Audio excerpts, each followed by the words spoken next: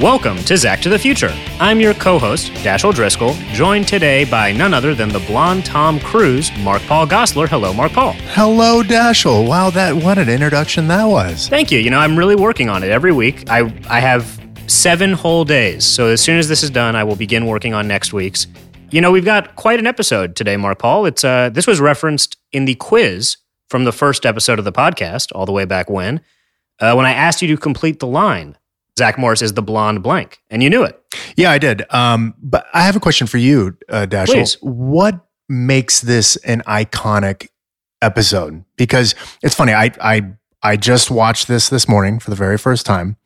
And when we spoke about this episode last week, prior to me watching it, you said, "Oh, well, it's an iconic episode." Why that label for this episode? Yeah, that's a good question. I found myself asking myself watching it, like, why did I jump to it? I think one of the reasons is just it kind of does so many of the Saved by the Bell things. It works on this like, oh, there's a dance at school, but there's also almost like a quasi, not quite supernatural, but like comic booky, like brainwashing kind of thing. And there's not quite a fantasy, but there's it does all these like heightened Saved by the Bell things, cartoony visuals, and it's just kind of like the full package of, especially the first season of Saved by the Bell. And it advances the Zach and Kelly plot to an extent, which is kind of the main, I think, only real story that follows through the whole time. So, well, I wouldn't call it an advancement, and we'll get to that as we watch this episode together. But I really did not see an advancement between Zach and Kelly. They say 2 steps forward, 1 step back. I was just thinking that. Yeah, I think it's 1 step forward, 2 steps back. Listen, is the glass half full or half empty? I don't know, but how dare you? One of those versions is stepping forward more than you're stepping backwards. It's fine. Well, look, we've got so many more episodes. Depends on how you look at life. I'm not sure it does on the steps thing. The glass, sure, but yeah. So your viewing, would you say it fit the iconic, or was that too much hype? Did I build this up too much? It's not iconic, and you built it up too much. You built it up too much. I really enjoyed this episode. Okay. I thought it was a lot of fun, but I this wasn't one of those that I thought, oh my God, I'll remember this one forever. Yeah, I don't know. Maybe I in some ways, I guess we can get into it when we do, but it felt almost like a sister episode to Fatal Distraction in some ways, just because it kind of flipped the whole dance thing. There'll be a lot of dances at Bayside, Mark Paul. Spoiler alert. You will be attending many dances by the time this podcast is done.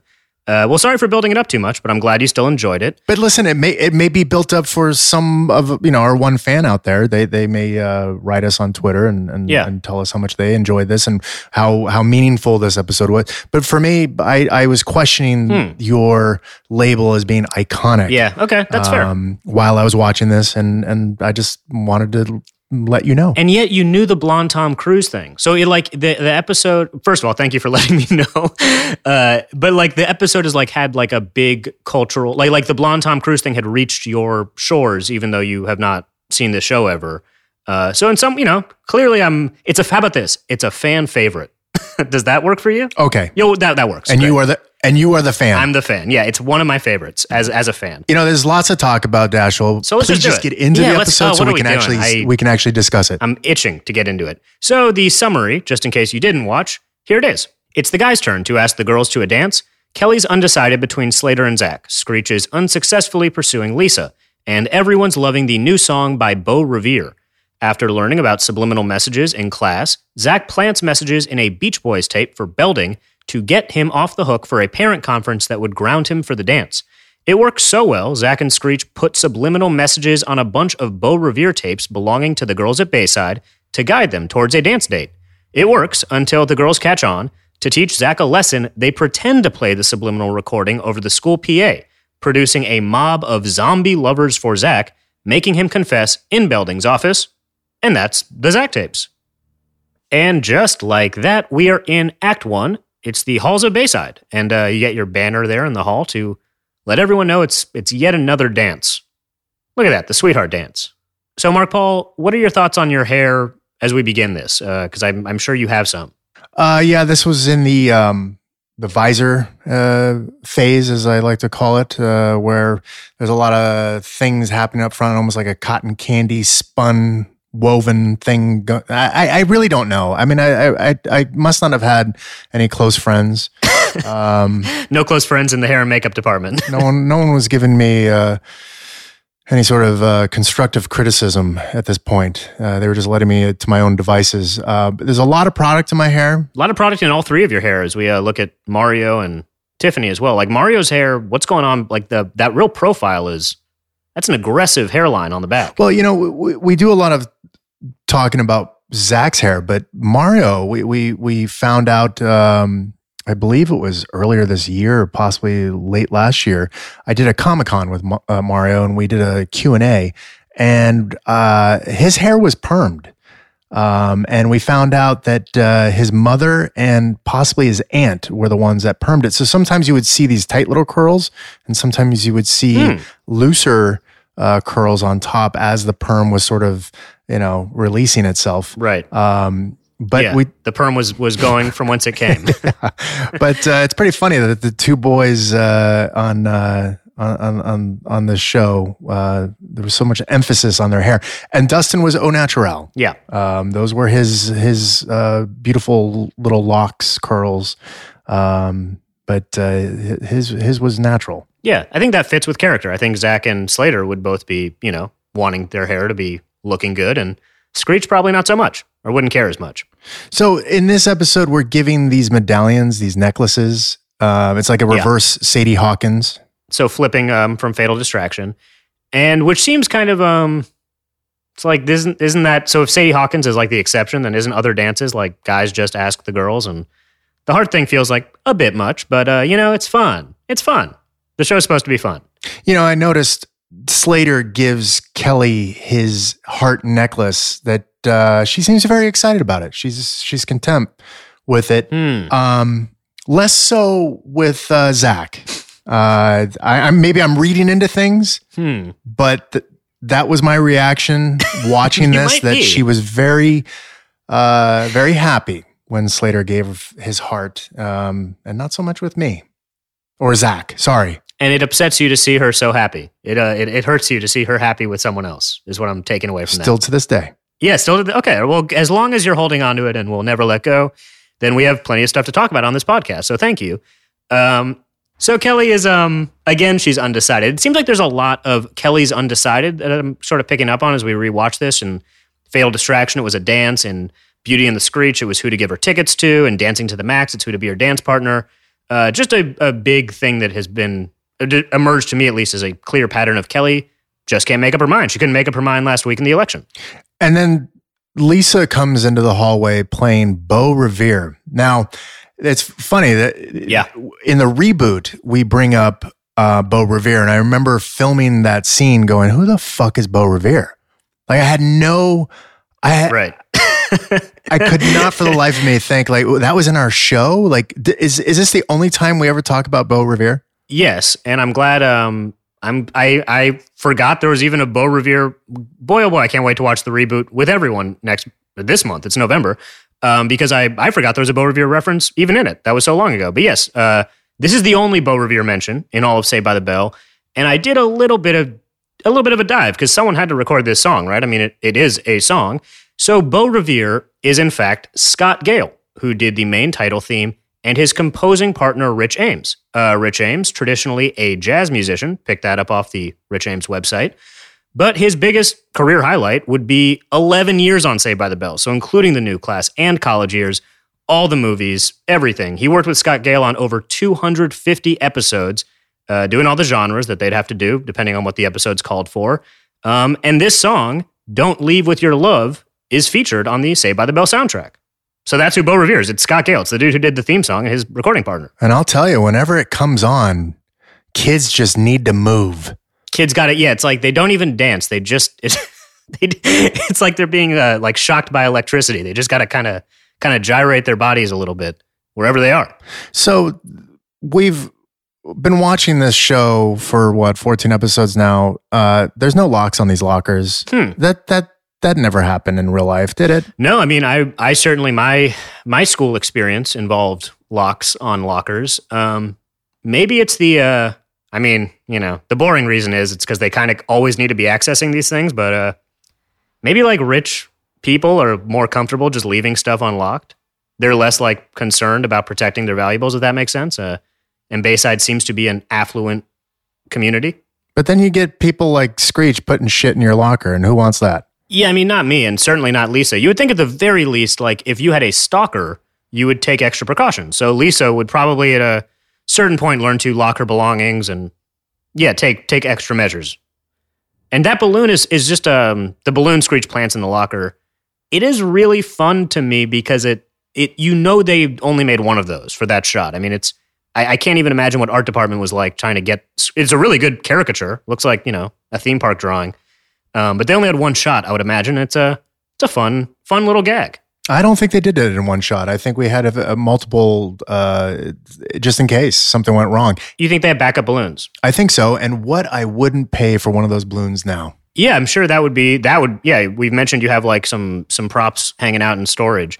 Yeah, maybe they. You know what? I'm being dumb. I'm being a rube, as they say outside of Hollywood, or in Hollywood. Yeah, they probably just printed that. I was picturing someone like hand drawing the balloon, but they probably had it like professionally printed, and just made like a bunch of them. That would probably be the way to do it. Yeah, but even if they hand drew them, it would be that person's one job to do all week. So they could do multiples because that's their job. I always forget that people need those jobs, right?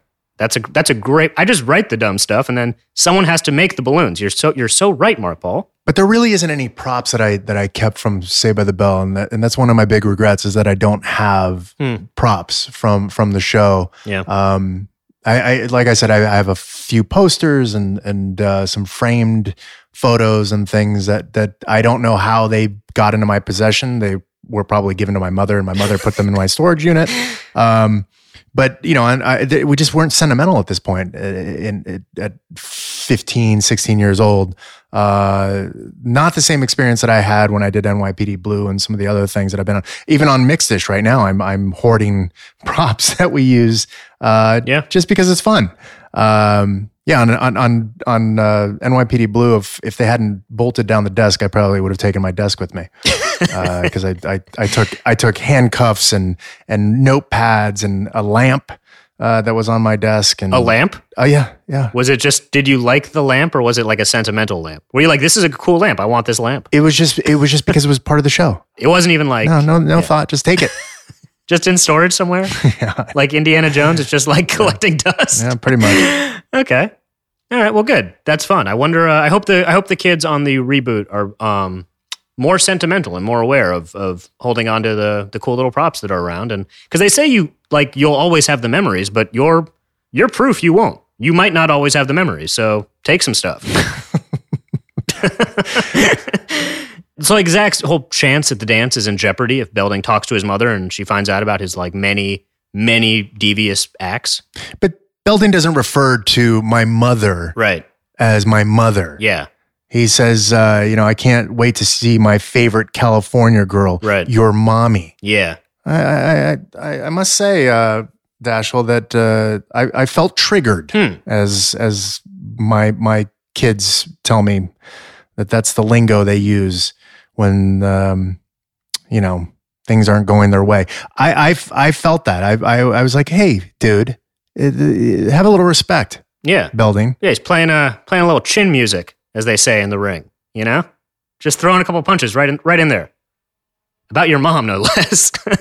And he also, it's worth noting, he sings the Beach Boys, and I could not help but wonder how much money NBC had to pay to use Beach Boys music in their show. Because even if you don't play the music, and Mark Paul, I know you're well aware, but in case you're listening and you aren't aware of this fun production fact, you got to pay Mike Love and Brian Wilson just to say the words to the tune. Yeah. And they had just done that last week with Good Vibrations, which Mr. Dewey kind of gives like a good vibrations, which is like right on the line. But I'm sure legal had raised a note like, guys, we got to, I mean, unless NBC owned the rights at the time, I tried to look into it. Apparently Mike Love and Brian Wilson have been fighting for years about rights. And so it's kind of a murky topic. But yeah, I'm curious how much NBC actually paid for it.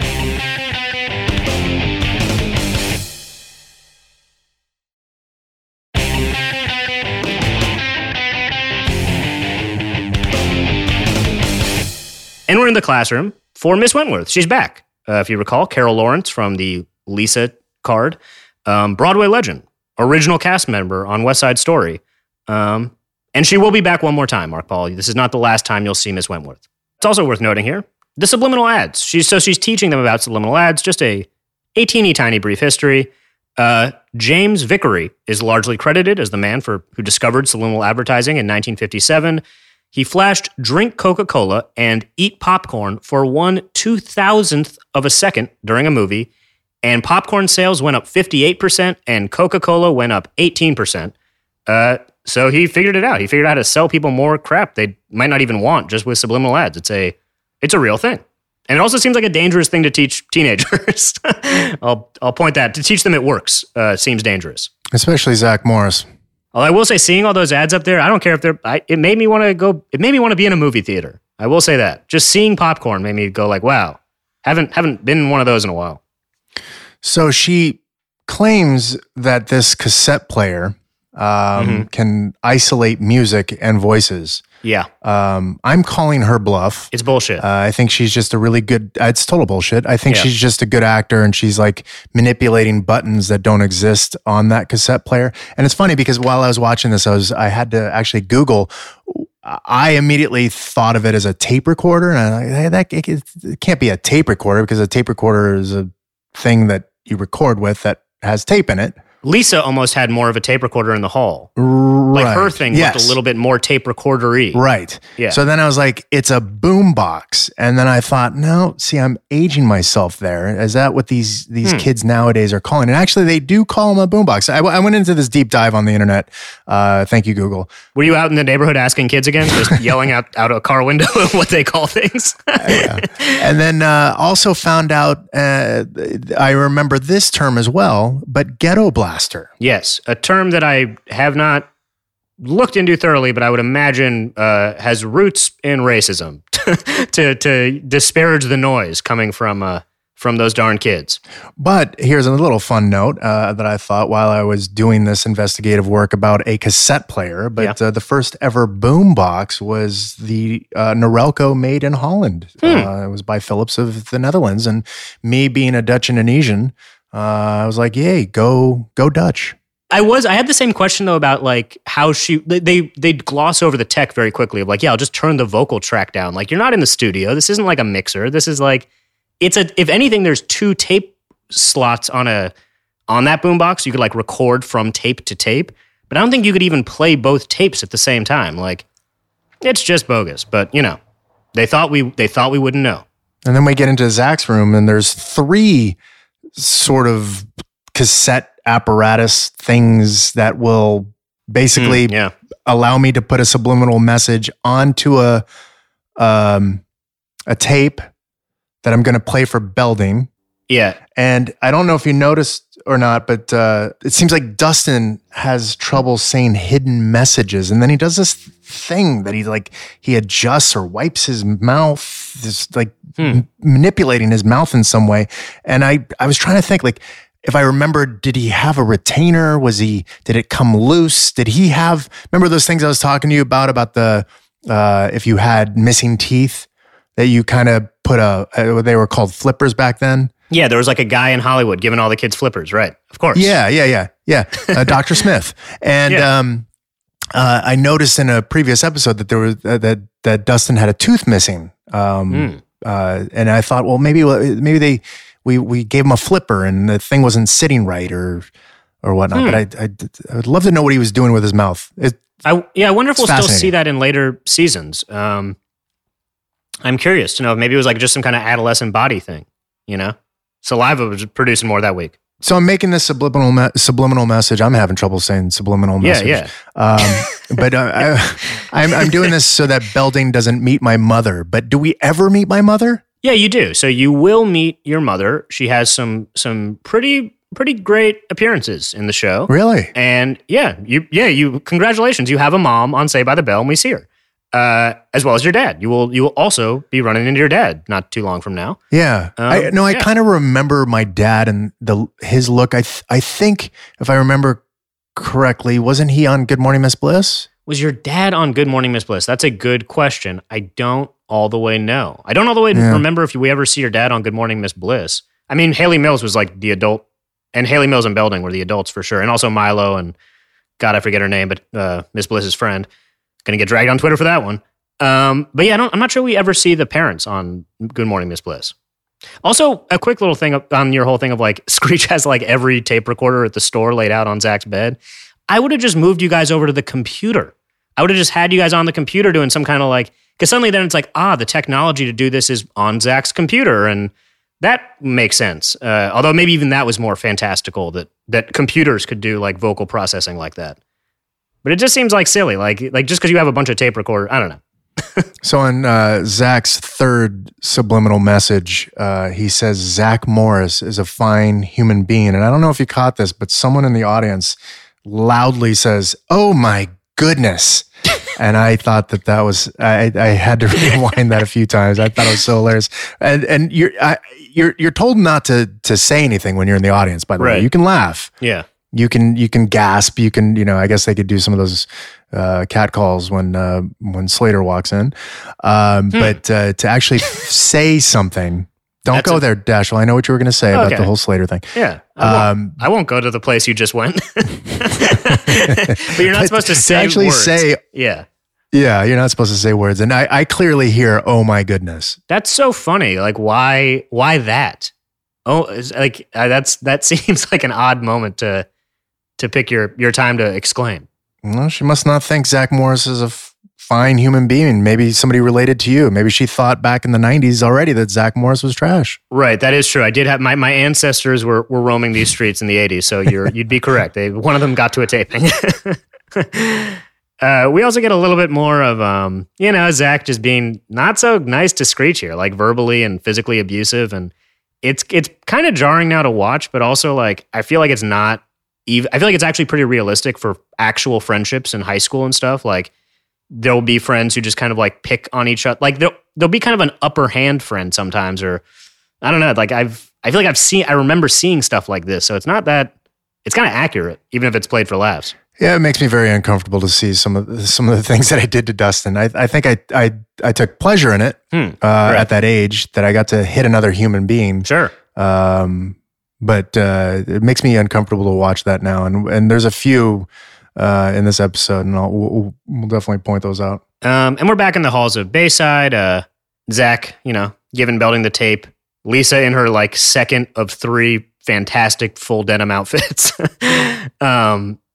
And this giant trash can prop is I keep using, I realize I've used the word fun so much in this podcast. Gosh darn it, Mark Paul, I'm going to use it again. The giant trash can is very fun.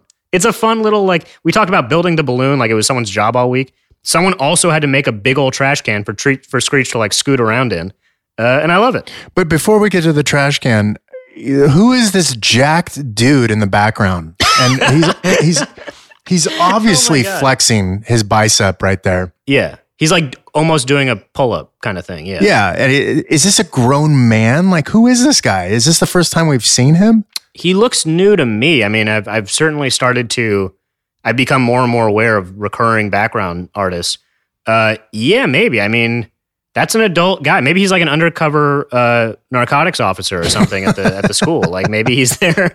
Like maybe that was like a third show Peter Engel was trying to get off the ground. Like Kid Cop or something. And again, look at Slater and Kelly just talking like BFFs. Right. They're just smiling. Yeah. So you really think that I have a shot, or I mean, Zach has a shot with Kelly in later episodes. I mean, this is actually going to happen, huh? Because I don't see it. It's going to happen. I promise you it will. It's going to happen soon too. I mean, it's certainly coming up. You guys will, you'll have a not, again, like actually typical of high school relationship. There'll be ons and offs again. And spoiler alert, you guys get married in Vegas as one of the few memories you have. You're actually married in Las Vegas. I mean, because I just look at Slater and Kelly and I think that's a normal relationship. They're just sitting there and having a conversation, and everything that Zach does is abnormal to me. Yeah, it's obnoxious. It's just like I look at him, I go, God, dude, quit, act like you've been there before.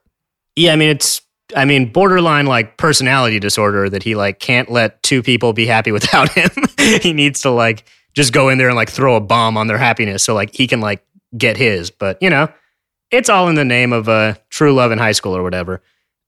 Just going back to the technology of this all and tapes. Like kids probably have zero clue what a tape is, or that thing with a pencil where you'd have to like rewind the tape and get the tape material back in. Belding says the line, the reason he takes Zach's tape is his Beach Boys tape is old. And when you think about music and degradation of quality on like vinyl, like tapes would get worn out. You could wear a tape out from listening to it too much. Something kids today will just have no idea ever about. Like an MP3 doesn't lose quality as you listen to it for 10 years, but a tape you would play over and over and over would. I remember those days. Do you remember one of your first tapes that you got? Oh man, I had one of my first tapes that I got. I remember like going a lot through my parents and my older sister's like tape collection. So it was kind of like I would just kind of get like the scraps of like what was around the house and stuff. But I really remember the first CD I bought, which was Beck's Odelay. That's the first like compact disc I bought. But as far as tapes, I would just kind of like get what was around the house. And we would also like tape stuff off the radio. I remember calling Kiss FM as a child in Los Angeles to ask them to play a song so I could tape it from the radio. That was how you would acquire music. Yeah. That was like the original downloading. Yeah, I used to have one of those tape recorders like the one that Lisa had, and I would record my voice and act like I was a newscaster. And then also I had one of those yellow Walkman that was waterproof. Yeah. Oh, totally. Yeah. Splashproof.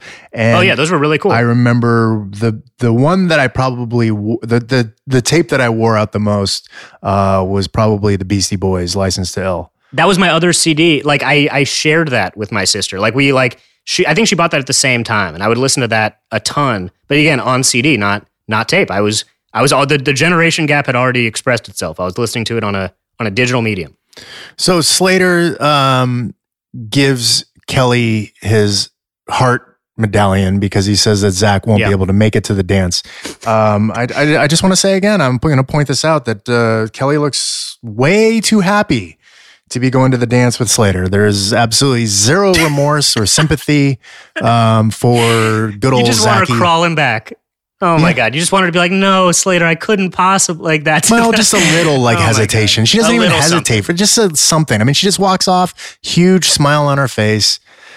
Doesn't even look back. Yeah, she's putting distance between herself and a criminal who's who's kicking a trash can.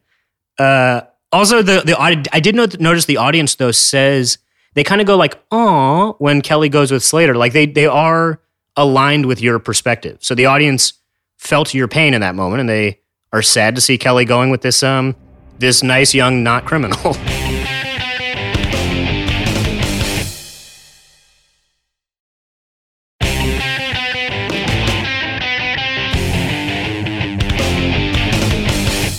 And we're in Belding's office.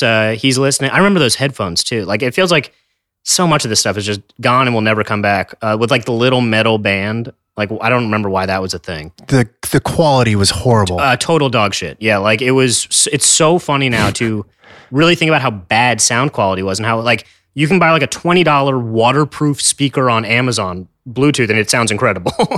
And we were all listening to junk. And I'm sure the only reason I was able to hear that audience member say, "Oh my goodness," is because I'm wearing noise canceling AirPods. Right.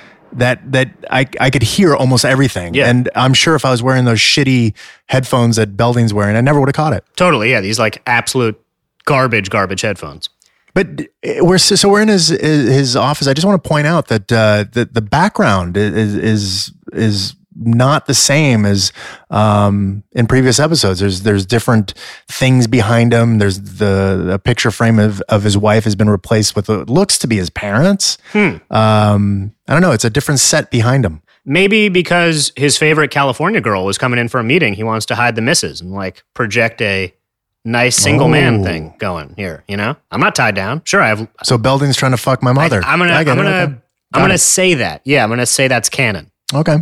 But again, he's singing California Girls. It. Yeah, like this. So how much money? Oh my God. Yeah, I cannot even, I mean, again, you know this certainly better than I do, but like if you wrote that in a script, it would get flagged so quickly before it went anywhere. It's like, guys, no. Just that's why the song is Beau Revere, because it was essentially a free song. Not only could they use it, they could sell it. It is so peculiar to me that they went with like there must be some kind of story here of how they secured those rights to sing it on TV. And just to give our audience who don't know, like what reference for how much money? Sure, yeah, please. This could be anywhere from like on things that I've worked with. When I did The Passage, we had a great soundtrack on that show, and you would pay close to like anywhere from $10,000 to possibly $60,000 to just use a drop. Yeah. So this could fall somewhere in that in that range. I doubt that they would be above like 40,000, but that's a crazy amount of money just to get to this joke or this setup. And yeah, it can be, and that's also for like when you say that, that's for any licensed music. If you're talking about like the Beach Boys and the Beatles and like the Rolling Stones, the fee goes through the roof. It is a tremendous number. So yeah, it's maybe it wasn't a fever pitch like that in '89. Maybe it was just a little fast and loose with the laws and rules. And Zach's plan works, right? It's a good, fun plan. And this whole thing with Belding, I mentioned it earlier, it's not a fantasy. I mean, he's living this, but it has the same energy of these fantasies, right? Where like things are just kind of happening in heightened beyond any kind of normal ways. How quickly this all unfolds. All the way to Belding like giving him money. Giving him money to have a good time at the dance. Also, Zach Morris, the politician, just being presented with facts and just saying like, no, I don't believe those. And and Belding just says, oh, okay. I always like the scenes with Belding. Yeah. I do remember it was fun to work with Dennis because he was a very giving actor and he was always trying to make things better. And he was a professional. Yeah, no, he really nails it. We talk about it every time he's in a scene, but they are in many ways my favorite scenes on this rewatch.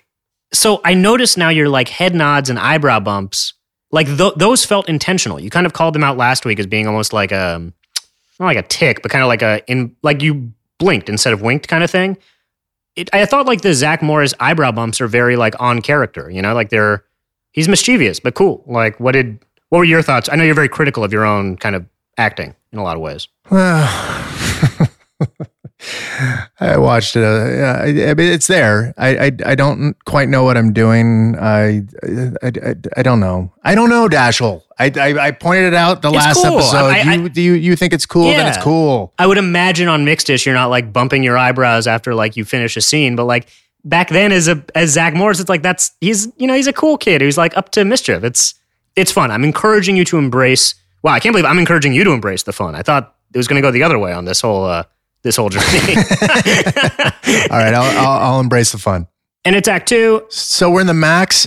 I just want to say that the guy with the jacked arms, the jack dude, he's there. We get it. You have big biceps. Move on. Yeah, sir. Adult man, sir. And the audience loves the nerds. It's worth, again, I think we mentioned it, but very much like built off the Revenge of the Nerds image of nerds, as well as like the laugh from... Oh, Gilbert? Yeah, I think Gilbert's his name.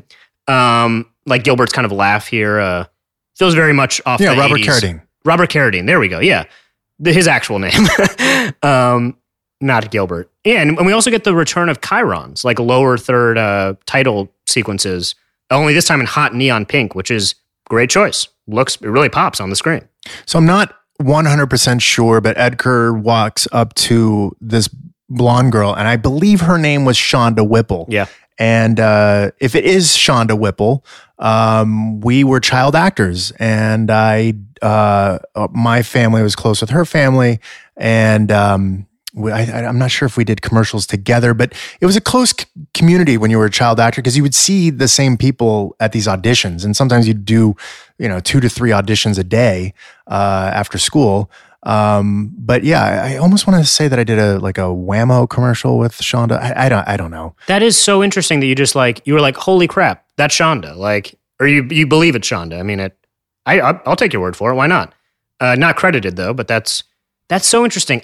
She actually stood out to me because I thought, like, did girls dress like that to go to eat a burger in 1989? She seems like very like done up. I mean, I know it's a TV show. I'm aware these are costumes. Thank you, folks. It's a stereotype. Like she's kind of like a blonde, fashionable Valley girl kind of thing. Right. That, or like, is that how you read it? Yeah, of course. It's a stereotype. It's a, Yeah. she's Right. He's a nerd. She's like a, I mean, whatever, like the Dashel, cool popular girl. Sure, I to guess, throw that back at you, is this how nerds dressed? I mean, come on. Yeah, I mean, certainly. Yeah, okay. Oh, thank you. I forgot how TV works. I thought this was a documentary. Jesus. Oh my god! But I just want to point out that Alan is my favorite nerd. He's really funny. I mean, he's certainly a scene stealer. And Bennett kind of alluded to, Bennett Tramer, who was on a few weeks ago, the writer, alluded to how like you kind of write these people and they start emerging as recurring characters. And yeah, I can see why Alan got jokes over and over. He's a really funny guy. Also weird the nerds are named Edgar and Allan. I thought that, as like Edgar Allan Poe. I thought that was just like an odd, that must have been on purpose, right? Like that doesn't just happen to write Edgar Allan on the page. I'm not sure. You don't know. You're not on the page. Okay. Oh, I leave that to you. You're in that squad. You're in the writer squad.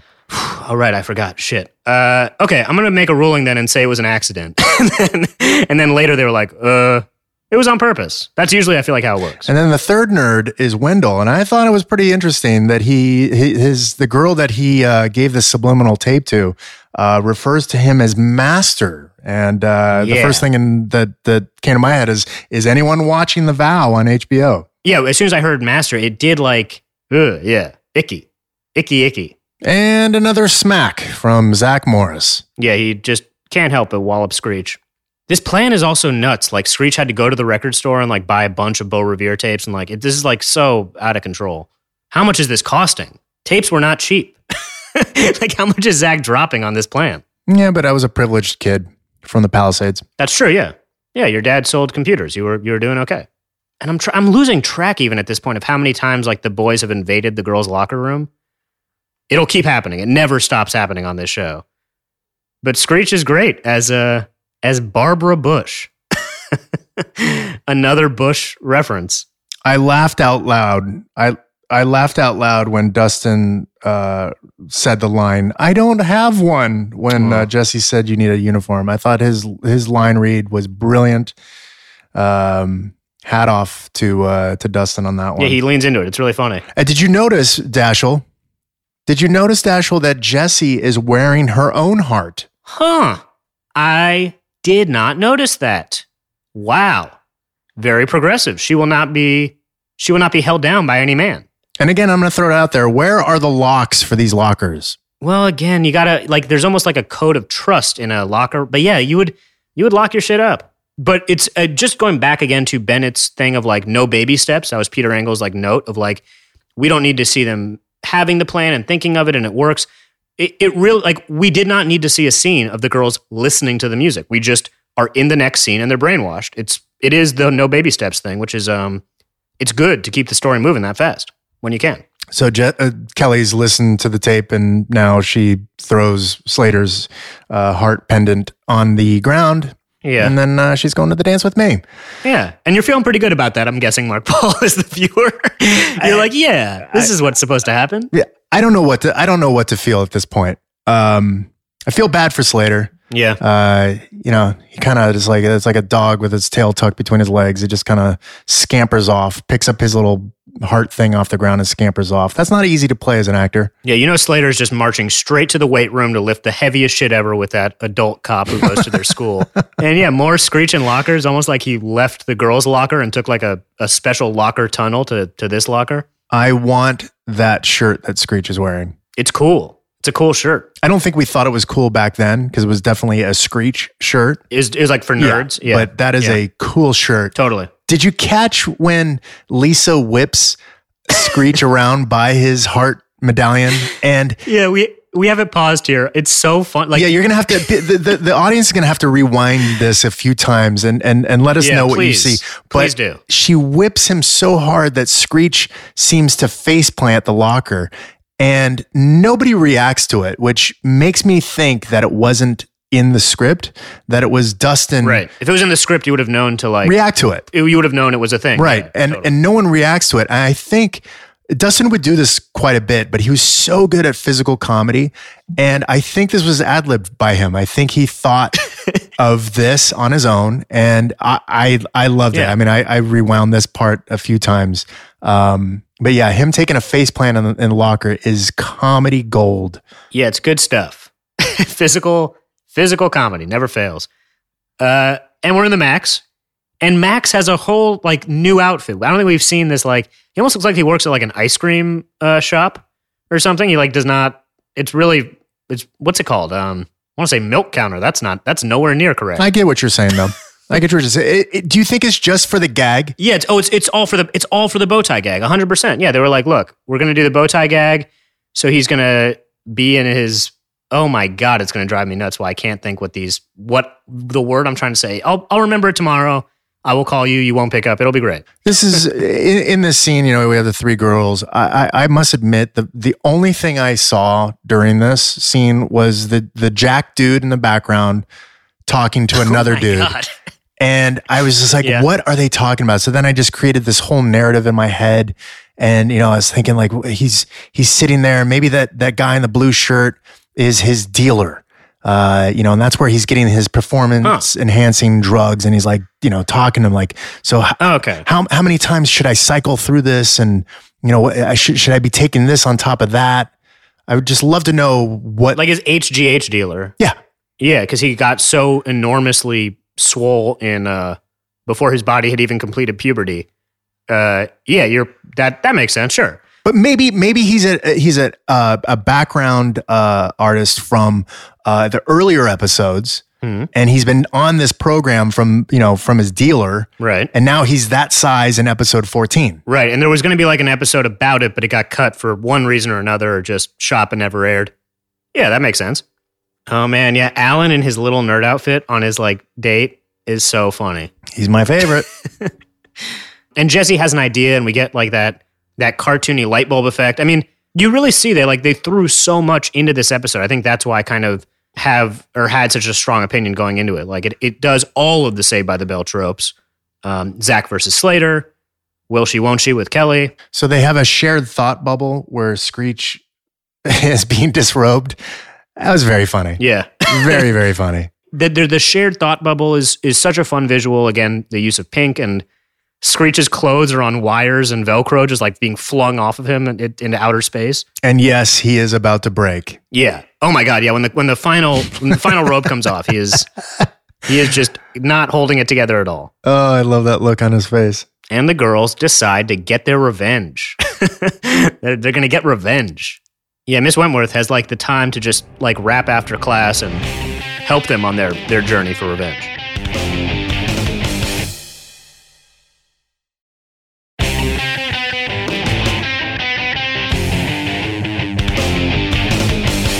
So we're in Act 3. And it's really funny. I mean, like Kelly, again, just like such a sweet heart.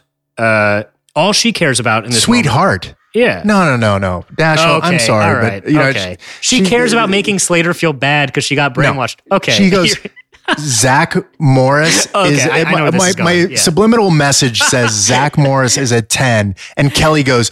2 5s is more like it. Well, you know what? Hey, Kelly, go fuck yourself. You wrote that down. You put that in writing. I wrote this down. I mean, seriously, do they get together? At this point, I don't see it. I mean, what the fuck is wrong with Kelly and Zach right now? Did you type that or write it out by hand? Well, I wrote that out by hand. I couldn't believe that she said that. Oh my God. Why would you have her say that? Why wouldn't you have like Jesse say that? Like, why would you have Kelly say that? Yeah. Don't you think that as a writer, like you want to preserve this thing that they have going on? I don't know what's going on, but wouldn't you have like, don't you think that would be more of a Jessie line? Like she's grown up with Zach and, I don't know. I just like, how do you come back from that, Kelly? From 2-5. I mean, that is certainly, I mean, what she could and maybe should say is like, wow, he's playing with our minds. Like this person is an evil genius. And like, no, she's, 2 5s. I think what they were doing, Mark Paul, if you want to know the dumb old boring answer is there's like some real tension in the first season of who Kelly's going to even wind up with. And like, will she ever wind up with Zach? Was not like established or written in stone until much, much later. So, they're keeping it keeping it interesting, keeping it fresh. But I can tell it hurts you. I can tell it hurts you deeply. It hurts me deeply. I'm sorry. I don't know what to think of Kelly at this moment. Okay. But Zach Morris is a blonde Tom Cruise. Yeah. Correct me if I'm wrong, but didn't Miss Wentworth say this in an earlier episode? So it was driving me nuts. I thought so too. And I went back to the Lisa card, and there's one Miss Wentworth scene in the Lisa card where she teaches them sex ed, and I didn't hear it. It's almost like I don't know if it's like a false memory or if I just had heard this line before, so it sounded familiar. I don't know. I could not find her referring to Zach as that. So Zach refers to himself as a blonde Tom Cruise. Yeah, which is interesting because, Mark Paul, did you ever, as a kid, do you remember ever seeing the movie Cocktail? Yeah. Starring Tom Cruise? Yeah. So someone on Twitter, when we had been kind of speculating about like what was cool and what hairstyle you were maybe trying to imitate, suggested you may have been trying to do like a Tom Cruise in Cocktail thing with some of your hair volume. No. I don't know if that's accurate or not. No, I don't think it's accurate. I thought maybe on the thing where we talked about of like, you guys wrote down your interests and, you know, what sports you play or what you like or whatever. You know, I thought maybe you were like, yeah, Tom Cruise, like he's pretty cool. So they like wrote that in for you. No, I think that I don't think I watched Cocktail when it came out. I think the one Tom Cruise movie that I was definitely a fan of was Top Gun. I mean, I watched that for sure, over and over. So much so that I wanted to be a F-18 pilot. Wow. I don't even think those were F-18s. I don't know what they were. Please, we'll just cut that out because I don't want to be skewered on Twitter. It's not an F-18. It's an F-35. God, it'll be fine. It'll be. Yeah. You know what I meant. I wanted to be a pilot of the planes that their wings retracted like that, and they landed on an aircraft carrier. It looked really fun. I wanted to hang out with people like Iceman and Goose and things like that. Yeah, I actually saw the Hot Shots movie, which are, you know, parodies of Top Gun. That's a fun movie before I ever saw Top Gun. Yeah. Yeah, I saw Hot Shots. I think I saw the second Hot Shots before I ever saw Hot Shots 1 or Top Gun. And when I finally did see Top Gun, I was like, oh, I get it now. I get all these jokes. Yeah, Top Gun for me was the shit. It's cool, yeah. So yeah, Miss Wentworth is going to like help the girls enact their revenge, which is just, if I'm a teacher at a public school, I'm sorry guys, I'm here to help you get into college, maybe. But like, I'm certainly not like enacting revenge on my students with you. That seems a fireable offense. So Miss Wentworth in the next classroom scene where they come up with the scheme, she asks, does anybody have any questions? And Jesse asks if the government have ever, used subliminal messages to control people's thoughts. It was interesting to me because later we find out that George W. Ran an ad with a subliminal message. Yeah, it was a Rats ad in 2000. It was talking about the Democratic healthcare plan, and it was talking about Bush's healthcare plan, and then like when the Democratic healthcare plan popped up on screen, the word, you can just Google it, it's on YouTube, the word rats flashed very quickly, and they got caught using subliminal advertising in a political campaign. Something to maybe talk to Reed about if he's ever on again. But I just thought it was interesting because obviously the show is filmed in 1990. Right, 89. But so were subliminal ads used by the government? I thought that was an interesting, like she could have said like, were subliminal ads used in music or in other things, and she chose to use government. Yeah, Jessie is again like a very shrewd, smart person. Her mother has a background, we learned, fighting in the 60s for, I would imagine, civil rights and women's lib. And so maybe, yeah, I mean, she kind of is like skeptical of the government, in a post-Vietnam clarity that maybe the government isn't always telling us what we should hear. It's what they think we need to hear. Maybe it's the theory that Breckin Meyer had where she's just an alien from the future. Well, that was Kelly's an alien from the future. So you're saying they're all aliens from the future? They're all aliens. Potentially. Yeah, okay. I believe there. I tried to get Reed to come clean about aliens last week. I believe it. And yeah, it is funny when the music plays and Zach like realizes his goose is cooked, so to speak. When Jessie stands over him, it's partially just because she's tall and like it looks like she is towering over you, Mark Paul. It looks truly like she's asserting her physical dominance over you as you sit in your seat. I wonder if it was a fun day for the background because the The twins got some lines that day, and they're so adorable. I miss the twins. Yeah, the twins got some lines. Yeah, they surround you. You get flanked by the twins. It's really funny. I get surrounded by everyone. I know, but it's like the twins come in like one from behind, one from the side, like like a strategic maneuver. Like they leave you no exits. Some people's dreams. Yeah, some people's dreams. But turns out to be a nightmare. Yeah, and then in the next scene where I'm running in the hallway, I start off by buttoning my shirt, and I had to rewind it, going, "Who unbuttoned my shirt?" I did that too, Mark Paul, because I did the same thing of like, did I miss it? Or it's almost as though Zach is unbuttoning his shirt as he jogs down the hall, just to be a little dramatic, and then rebuttoning it. And yeah, like I used in the summary, I said like zombie horde. Maybe it's because we're coming out of spooky season here, but it is like this like wall of people coming after Zach, making him question if brainwashing is really the right thing to do. And I noticed one of the background artists is in a very memorable large pink shirt with a happy face from Pinned to the Mat. So I wonder if she came back for this week, or if they shot these back to back. Or I'm kind of curious how she is back in her same very large, very fun pink happy face shirt. I just want to go back to Lark putting that heart medallion. I'm sure it would have bothered me on the day, but when she put it on me, she like really messed up my hair visor that was going on. Like it like she could have kind of made it a little less like it's an aggressive move on the hair there. I'm sure I was like, hey, watch the hair there. Watch the hair there. Watch the hair there. Yeah, this thing pays bills. At that time it did. Is that what you said? And then Slater too. Slater, when he puts his heart medallion on me too at the button of this scene, he too messes with the hair visor. Yeah. So that would be the point. If one more person did it, you just say, "Don, I can't work like this." You storm off, and that's lunch. Well, the other thing is like there has to be continuity, right? So after this scene, if we shot it again, I'd probably have to go get my hair fixed. Yeah. You have to go do some donuts in the parking lot with your head out the window to get that windswept look. That's right.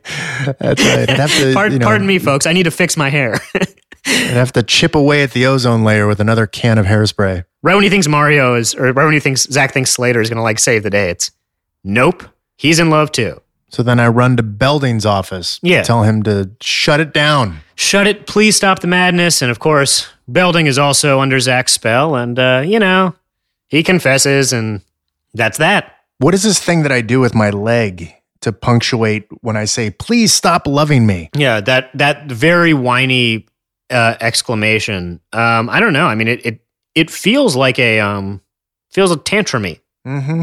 You don't seem scared. You just seem like maxed out stress-wise. Like your body's just kind of giving into it. Also, Ms. Wentworth, kind of like a sultry energy there in the door when you open it, with like the hand up, and she kind of said like, if anyone has single parents, let me know. In an earlier, or single dads in an earlier scene, like I feel like all these teachers are like kind of like subtly sexed up on this rewatch. Is something I'm tapping into. Yeah, no, I see that. I wouldn't be surprised if Zach and her hooked up at one point. That would surprise me. But you know what? Anything to get a passing grade. He probably like wanted to go to a Milli Vanilli show or something. I think he has a better shot with her at this point than he does with Kelly. So Oh man, I think you. I think you grossly misunderestimate teenagers' resilience in the romance department. So this episode ends, and Zach learns his lesson, and the tape wasn't really subliminal, and it was all just a big ruse. But this isn't actually the original as shot ending, and we learned from Bennett that about 90 seconds of every episode had to disappear for syndication, as well as the DVDs. If you own those, they're not complete. Complete as originally aired, I mean. But so this is one where we found the 90 seconds that got removed, and it's 90 seconds from the end. So you can find it on YouTube, but there's a little scene that plays out in the Max after the end. So for people who are too lazy to go to YouTube. Right, thank God, and actually look at this scene, describe it for us. So we're in the Max, and it is the dance. We get to see the dance, which is even odder now that it got cut because they had to shoot the dance scene. But, it's another dance at the Max.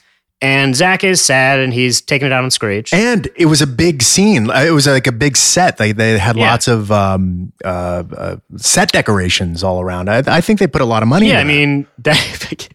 Oh man, poor Franco in the editing room for the syndication talks being like, we're cutting this thing? Like it took me a week to put this together.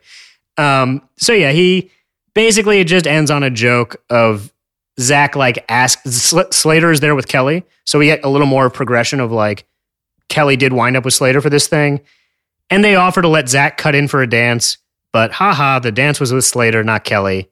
And that's it. It's a 90-second joke leading to Zach and Slater standing there. It's, I see why it was cut. Well, I thought what was interesting is in the background, Wendell, one of the nerds, the third nerd, is still with his girl. Huh. That is interesting. I'm just going to say it. Nerds are great. I would not know. I'm a very cool, categorically cool dude. But nerds are really cool people. And I'm glad she found love and looked past, what her friends might say, that she's dating one of these nerds. Because it's high school and they will say some shit. And before we stop this episode, when I paused it on my Hulu, there was the credits. Yeah. Obviously, Carol Lawrence played Mrs. Or Miss Wentworth. Miss single, not Mrs. Because she's looking. She's single. She's trying to find that dad. She's very available, ready to mingle. But they also say, the actor who played Edgar Poindexter, as well as Nick Reed, plays Derek. And I just want to know if anyone else in our audience saw that. But who the hell is Derek? I'm trying to think of who speaks in the episode, because wouldn't you generally be speaking if you're credited, Mark Paul? You're the actor. Yeah, but again, Shonda Whipple was not credited for having her lines, yep. So they did. Yeah, so I that theory just went right out the window. It's got to be that Jack dude. It certainly must be that completely jacked adult man who not was probably Slater's like personal trainer. And that's the Zach tapes. And you know what's coming up next week, Mark Paul? Tell me.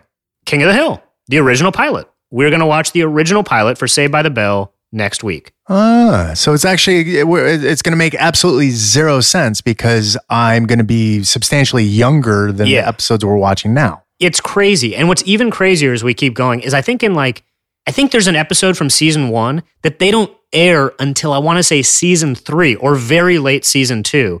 And the contrast of how young you suddenly look is mind-blowing. So if you think it's like Looney Tunes now, it actually, I think it's The Babysitters is like the most egregious one where it was clearly a early season 1 episode and aired years later. But yeah, that's coming. But yeah, next week is King of the Hill. And it's also worth noting, as you're listening to this on a Wednesday, the day after the US election, we recorded this on a Sunday. So no clue what kind of pool we're throwing this episode into, but we hope you voted and thanks for listening. Does that about sum it up, Mark Paul? That about sums it up.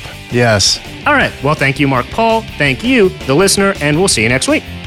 Zach to the Future is a production of Cadence 13. It's executive produced by Mark Paul Gosselaar, myself, and Chris Corcoran. Production and direction led by Terrence Malangone. Editing and mastering by Andy Jaskowitz. Engineering and production coordination by Sean Cherry. Artwork by Kurt Courtney with illustrations by Jeff McCarthy. Marketing is led by Josephina Francis with PR by Hillary Shue. Thanks to the whole team at Cadence 13 and to you for listening.